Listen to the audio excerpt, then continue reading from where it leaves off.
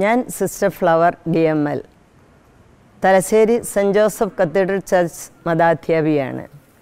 നമ്മുടെ നാട്ടിൽ 3 തരത്തിലുള്ള വണക്കമാസ പ്രാർത്ഥനകളുണ്ട്. ഇതുകൂടാതെ വേറെ എന്തെങ്കിലും വണക്കമാസ പ്രാർത്ഥനകളുണ്ടോ?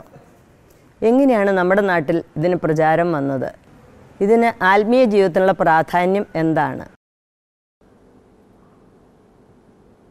വണക്കമാസം എന്ന് പറയുന്ന ഒരു ഭക്തിയെക്കുറിച്ചാണ് സിസ്റ്ററിൻ്റെ ചോദ്യം. വണക്കമാസം നമുക്കറിയാം, അത് ഓരോ പ്രദേശത്തിൻ്റെയും പ്രത്യേകതകളിൽ നിന്ന് രൂപം കൊള്ളുന്ന ചില ഭക്തികളാണ്. ചില വിശുദ്ധരുടെ തിരുനാളുകളോടനുബന്ധിച്ച് വണക്കമാസം ആചരിക്കാറുണ്ട്. മാർച്ച് മാസം വിശുദ്ധ യൗസേപ്പിതാവിൻ്റെ വണക്കമാസമായിട്ടാണ് നമ്മൾ പരമ്പരാഗതമായി ആചരിക്കുക. കാരണം മാർച്ച് 19 വിശുദ്ധ യൗസേപ്പിതാവിൻ്റെ തിരുനാളാണ് എന്നുള്ളതിനാൽ ആ മാർച്ച് മാസം മുഴുവനും വിശുദ്ധ യൗസേപ്പിതാവിനെ ധ്യാനിക്കാനും യൗസേപ്പിതാവിൻ്റെ ജീവിതത്തിൻ്റെ സുഹൃതങ്ങൾ പരിശീലിക്കാനുമുള്ള അവസരമായി നമ്മൾ വിനിയോഗിക്കുന്നു. അതാണ് വണക്കമാസം എന്നുള്ളത്. അതിൽ തന്നെ ഇപ്പോൾ 30 ദിവസം കൃത്യം അത് പാലിച്ചില്ല എങ്കിൽ ആകാശം ഇടിഞ്ഞു വീഴുമെന്നുള്ള അർത്ഥത്തിലൊന്നുമല്ല, മറിച്ച് വിശുദ്ധ യൗസേപ്പിതാവിനെ മനസ്സിലാക്കാനും യൗസേപ്പിതാവിൻ്റെ ജീവിതത്തിൻ്റെ നന്മകൾ സ്വന്തമാക്കാനും നാം നടത്തുന്ന ഒരു മാസം നീളുന്ന ഒരു പരിശ്രമം, അതാണ് വണക്കമാസം എന്നതിലൂടെ ഉദ്ദേശിക്കുക. അതുപോലെ തന്നെ നമുക്കറിയാം, വിശുദ്ധ വണക്കമാസമായിട്ട് നമ്മൾ ആചരിക്കുന്ന മെയ് മാസം, പരമ്പരാഗതമായി വണക്കമാസം എന്ന് പറയുമ്പോൾ പെട്ടെന്ന് നമ്മുടെ മനസ്സിലേക്ക് വരുന്ന മെയ് മാസമാണ്. മെയ് മാസം 1 മുതൽ 31 വരെ പരിശുദ്ധ അമ്മയുടെ ബഹുമാനാർത്ഥം നാം ആചരിക്കുന്ന മാസമാണ് എന്ന് നമുക്കറിയാം.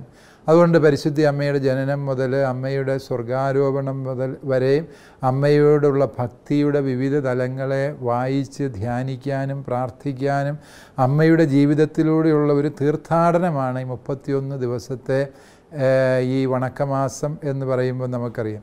ഈ വണക്കമാസങ്ങളൊക്കെ ചൊല്ലുമ്പോൾ നിങ്ങൾ തിരിച്ചറിയണം, ഒന്ന്, ഈ വണക്കമാസ ആചരണത്തിൽ 2-3 കാര്യങ്ങൾ ഉൾച്ചേർന്നിട്ടുണ്ട്.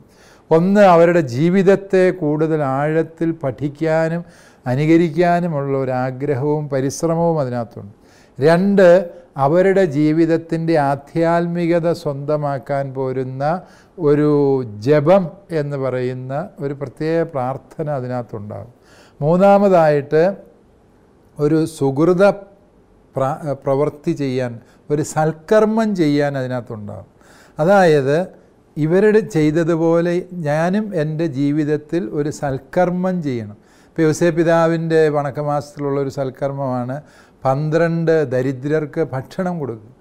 അപ്രകാരം ഒരു സൽക്കർമ്മം ചെയ്യുക എന്ന് പറയുന്നത് നമുക്കറിയാം പ്രിയപ്പെട്ടവരെ, ഈ വിശുദ്ധൻ്റെ ജീവിതം മാതൃകയായി സ്വീകരിച്ചുകൊണ്ട് ആ വിശുദ്ധൻ്റെ ജീവിതത്തെ പഠിക്കുക, ആ വിശുദ്ധൻ്റെ ആധ്യാത്മികത സ്വന്തമാക്കുക, ആ വിശുദ്ധൻ പാലിച്ച വിശുദ്ധ പാലിച്ച ജീവിതശൈലി പരിശീലിക്കുക.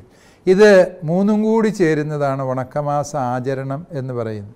ഇത് മാത്രമല്ല, ഓരോ മാസങ്ങളും വണക്കമാസത്തിനായി നിയോഗിക്കപ്പെട്ടിട്ടുണ്ട് എന്ന് നമുക്കറിയാവുന്നതാണ്.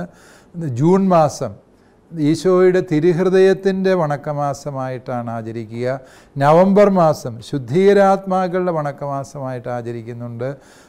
ഓരോ പ്രദേശത്തിനും വ്യത്യാസമുണ്ട്. ഓരോ രാജ്യങ്ങൾക്കനുസരിച്ച് വണക്കമാസങ്ങളുടെ പ്രാധാന്യം വ്യത്യാസപ്പെട്ടിരിക്കുന്നുണ്ട്. ആ രാജ്യത്തെ ഏതെങ്കിലും ഒരു വലിയ പകർച്ചവ്യാധിയിൽ നിന്ന് ഇന്ന വിശുദ്ധൻ്റെ മാധ്യസ്ഥം വഴി രക്ഷിച്ചുവെങ്കിൽ ആ മാസത്തെ അവർ ആ നാടിൻ്റെ വണക്കമാസമായിട്ട് ആചരിക്കുന്നുണ്ട്. അതുകൊണ്ട് വണക്കമാസങ്ങൾ ഏതാണ്, ഏത് നാട്ടിലെ എല്ലാവർക്കും സഭ മുഴുവനും വണക്കമാസമായി ആചരിക്കേണ്ടത് എന്ന ഒരു പതിവില്ല. ഓരോ പ്രദേശത്തിൻ്റെയും പ്രത്യേകതകളും അവരുടെ വിശ്വാസത്തിൻ്റെ പ്രാദേശിക സ്വഭാവങ്ങളും പരിഗണിച്ചുകൊണ്ടാണ് വണക്കമാസങ്ങൾ നിശ്ചയിക്കപ്പെടുന്നത് എന്ന് നമുക്കറിയാം. ഇത് കേരളത്തിൽ എങ്ങനെയാണ് പ്രചാരം നേടിയതെന്നും കൂടെ ഒന്ന് വിശദീകരിക്കാമോ? കേരളത്തിൽ ഇത് പ്രചരിപ്പിച്ചത് നമുക്കറിയാം, ജൂലൈ മാസം കർമ്മലമാതാവിൻ്റെ മാസമായിട്ട് ആചരിക്കുക. അത് കർമ്മലീത്ത വൈദികരുടെ ആധ്യാത്മിക ശിക്ഷണം കേരള സഭയ്ക്ക് ലഭിച്ചിട്ടുണ്ട് എന്ന് നമുക്കറിയാം. കേരളത്തിലെ ഏറ്റവും പുരാതന സെമിനാരിയായ ആലുവ സെമിനാരി, അത് കർമ്മലീത്താക്കാർ സ്ഥാപിച്ചതും ആ വൈദികരെല്ലാവരും അവിടെ പരിശീലിച്ച എല്ലാ വൈദികരും ഈ കർമ്മലീത്ത ആധ്യാത്മികതയിൽ നിന്ന് വന്നവരാണ്. അതുകൊണ്ട് തന്നെ ആ മരിയ ഭക്തിക്ക് ഒരു വലിയ പ്രാധാന്യം, നമ്മളെല്ലാം വെന്തിങ്ങൻ ധരിക്കുന്ന ആ ഭക്തി വാസ്തവത്തിൽ കർമ്മലീത്ത ആധ്യാത്മികതയിൽ നിന്ന് വന്നവരാണ്.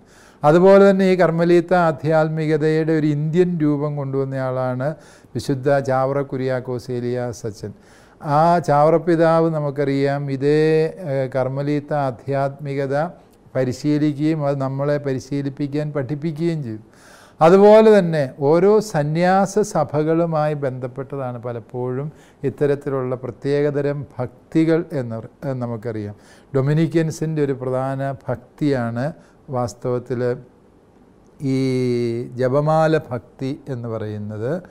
ആ രീതിയിൽ അതിനെ മനസ്സിലാക്കി എടുക്കാവുന്നതാണ്. ഫ്രാൻസിസ്കൻസ് വാസ്തവത്തിൽ വിശുദ്ധ യൗസേപ്പിതാവിനോട് പ്രത്യേക ഭക്തി ഉള്ളതുകൊണ്ട് ഫ്രാൻസിസ്കൻ ആധ്യാത്മികതയിൽ നിന്ന് യൗസേപ്പിതാവിനോടുള്ള ഭക്തി കേരളത്തിൽ പ്രചരിച്ചിട്ടുണ്ടാകും. കാരണം കേരള സഭയെ പല കാലങ്ങളിൽ നയിച്ചിട്ടുള്ള താപസ ശ്രേഷ്ഠരായ സന്യാസി വര്യന്മാരുടെ ആധ്യാത്മികതയാണ് ഈ നാടിൻ്റെ ആധ്യാത്മികതയായി പിന്നീട് രൂപപ്പെട്ടത് എന്ന് കരുതുന്നതായിരിക്കും കൂടുതൽ ശരി. ഇപ്പം കരുണയുടെ ജപമാല, അത് ദൈവകാരുണ്യത്തിൻ്റെ വണക്കം, അത് നമുക്കറിയാം പോളണ്ടിലുണ്ടായിരുന്നൊരു ഭക്തിയാണ്. ഇവിടെ അങ്ങനെ അധികം പ്രചാരത്തിലുണ്ടായിരുന്ന ഭക്തി ആയിരുന്നില്ല. നമ്മളൊക്കെ അടുത്ത കാലത്ത് അത് കേട്ടത്. കാരണം പോളണ്ടുകാരനായ ജോൺ പോൾ രണ്ടാമൻ മാർപ്പാപ്പ പോളണ്ടുകാരുടെ ഈ ഭക്തി ലോകത്തിന് മുഴുവൻ പരിചയപ്പെടുത്തുകയും അങ്ങനെ സഭയ്ക്ക് മുഴുവനും ദൈവകരുണയുടെ ഒരു തിരുനാൾ, ഈസ്റ്റ് പൊതുഞായറാഴ്ച ദൈവകരുണയുടെ തിരുനാളായിട്ട് പ്രഖ്യാപിക്കുകയും ചെയ്തു. അതുകൊണ്ടാണ് ആ ഭക്തി അങ്ങനെ രൂപം കൊണ്ടതാണ്. പക്ഷെ നമുക്കറിയാം പൊതുഞായറാഴ്ച തോമാശ്ലീഹായുടെ തിരുനാളായിട്ട് ആചരിക്കുന്ന ഒരു പാരമ്പര്യം കേരളത്തിലെ സുറിയാനി സഭകൾക്കുള്ളതുകൊണ്ട് ആ മാർത്തോമാശ്ലീഹായുടെ ഒരു പ്രാധാന്യം ഉള്ള ദിനം എന്ന രീതിയിൽ ആ ദിവസം ഇപ്പോഴും ഈ സഭകൾ ആചരിക്കുന്നു.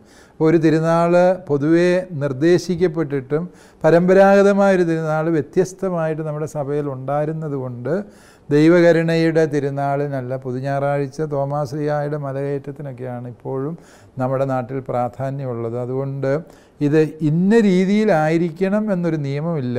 ഇത് നല്ലൊരു മാതൃകയാണ് എന്ന് സഭ നിർദ്ദേശിക്കുക മാത്രമാണ് വണക്കമാസത്തിലൂടെ ചെയ്യുന്നത്.